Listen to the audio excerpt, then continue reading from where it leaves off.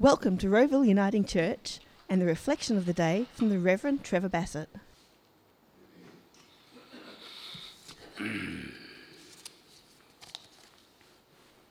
So in the light of the Royal Commission into institutional responses to the abuse of children, one might think in the light of the gospel reading this morning that there would be a clear direction and a whole lot of things that I could speak about on that topic. But I feel as though that whole safe church issue and that I've done that a fair bit, and you might be sort of hoping that I might have chosen a different topic. Well, after I share the topic I've chosen, you might actually think you should have stuck with this one. Because I'm not going to say that it's uplifting, what I want to share today. In fact, for me, it was a little bit crushing as I wrote it because it was very challenging. So, see what you think. I have two stories that I want to tell this morning. And I'll conclude with what is effectively a third one, but primarily two stories. One is from my own childhood, and the second story is from about a week and a half ago after a conversation that I had here. So, William was a young Aboriginal boy who came on over a number of years at summertime to stay with neighbours where I grew up in Montrose. William came because his life situation was disadvantaged. As a child, I remember that he was a bit different to me. He had dark skin. But in my child eyes, he was exactly the same as me. He was just another child. In fact, if anything, he was a little superior to me. He could run really fast in bare feet on stones. Can you believe that? I so wanted to be able to run in bare feet on the dirt road where we lived in Montrose, but my feet were never as tough as William's. To me, William was just another child, another kid. But now I remember him as an Aboriginal child.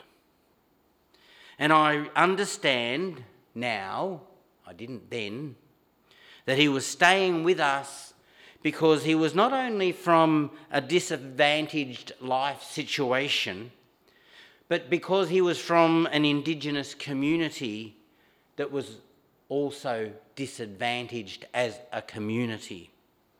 In fact, his community was like many other disadvantaged Indigenous communities that existed back then in the 1960s.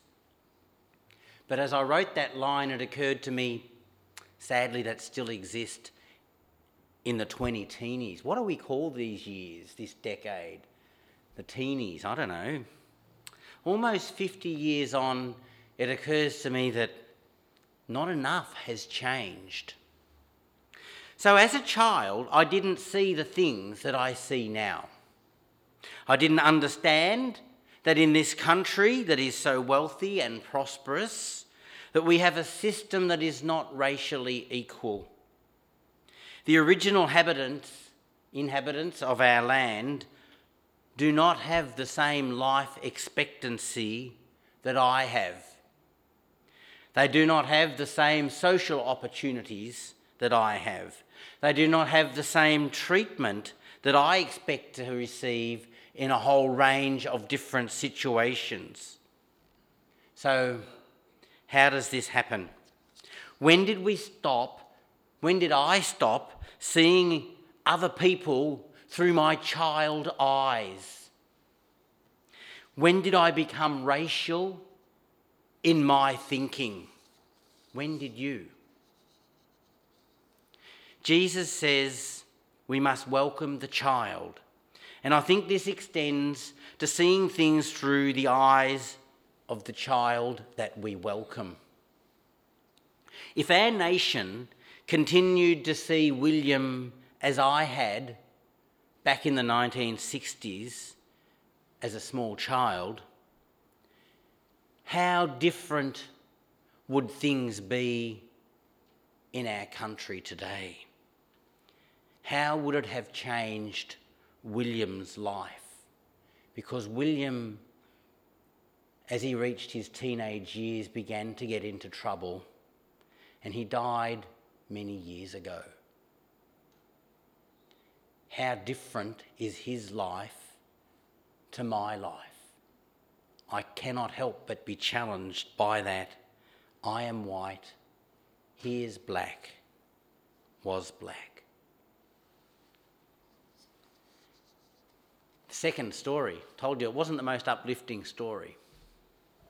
Second story. This is not uplifting either.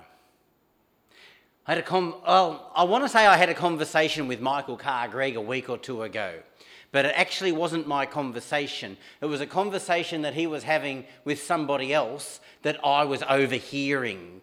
You know how sometimes you do that?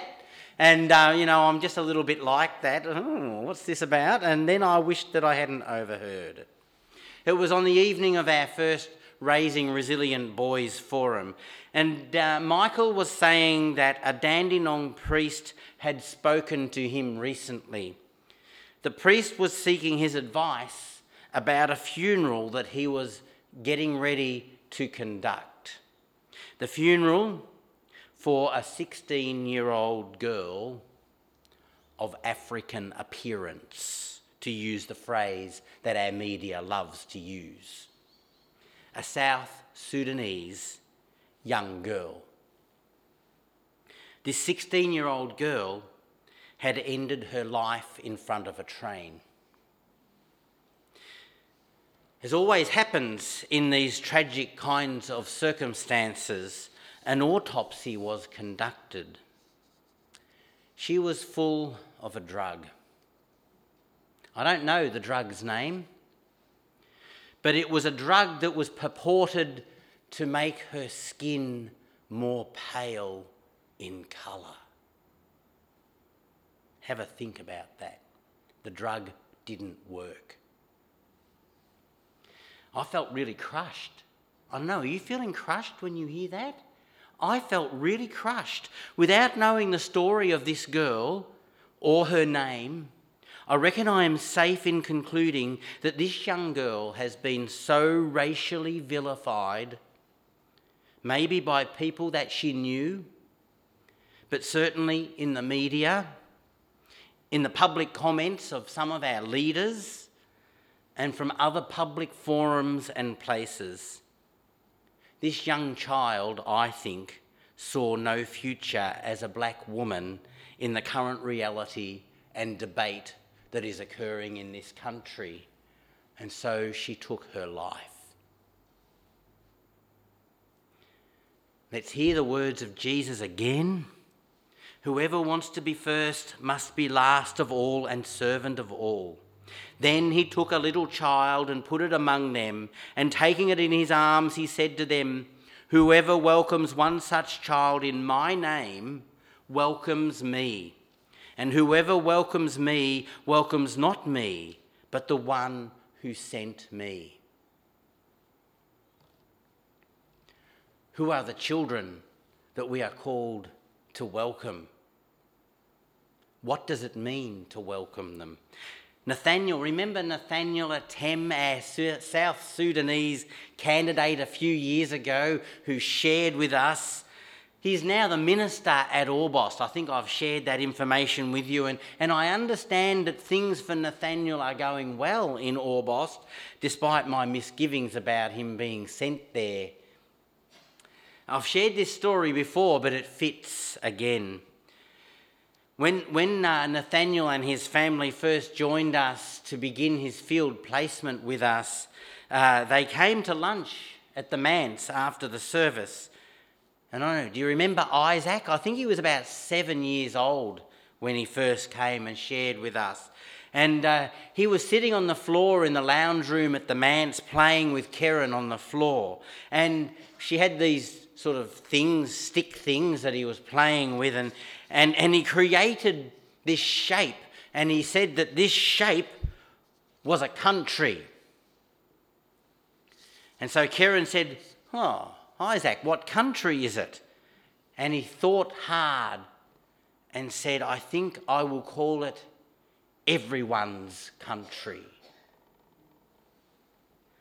A country that was being made by a little boy in his child eyes that everyone would be welcome to live in. The eyes of children change things. And some of us adults might be thinking, oh, but look what happens when we open the borders. Huh? That's adult eyes. It's not children's eyes. What does it mean to look at things through the eyes of children? How would it change our world? Seeing through the eyes of children changes things. So what does it mean to welcome the child in our midst? And the other question, are we empowering our children with a voice that we can hear and that we will allow to challenge us?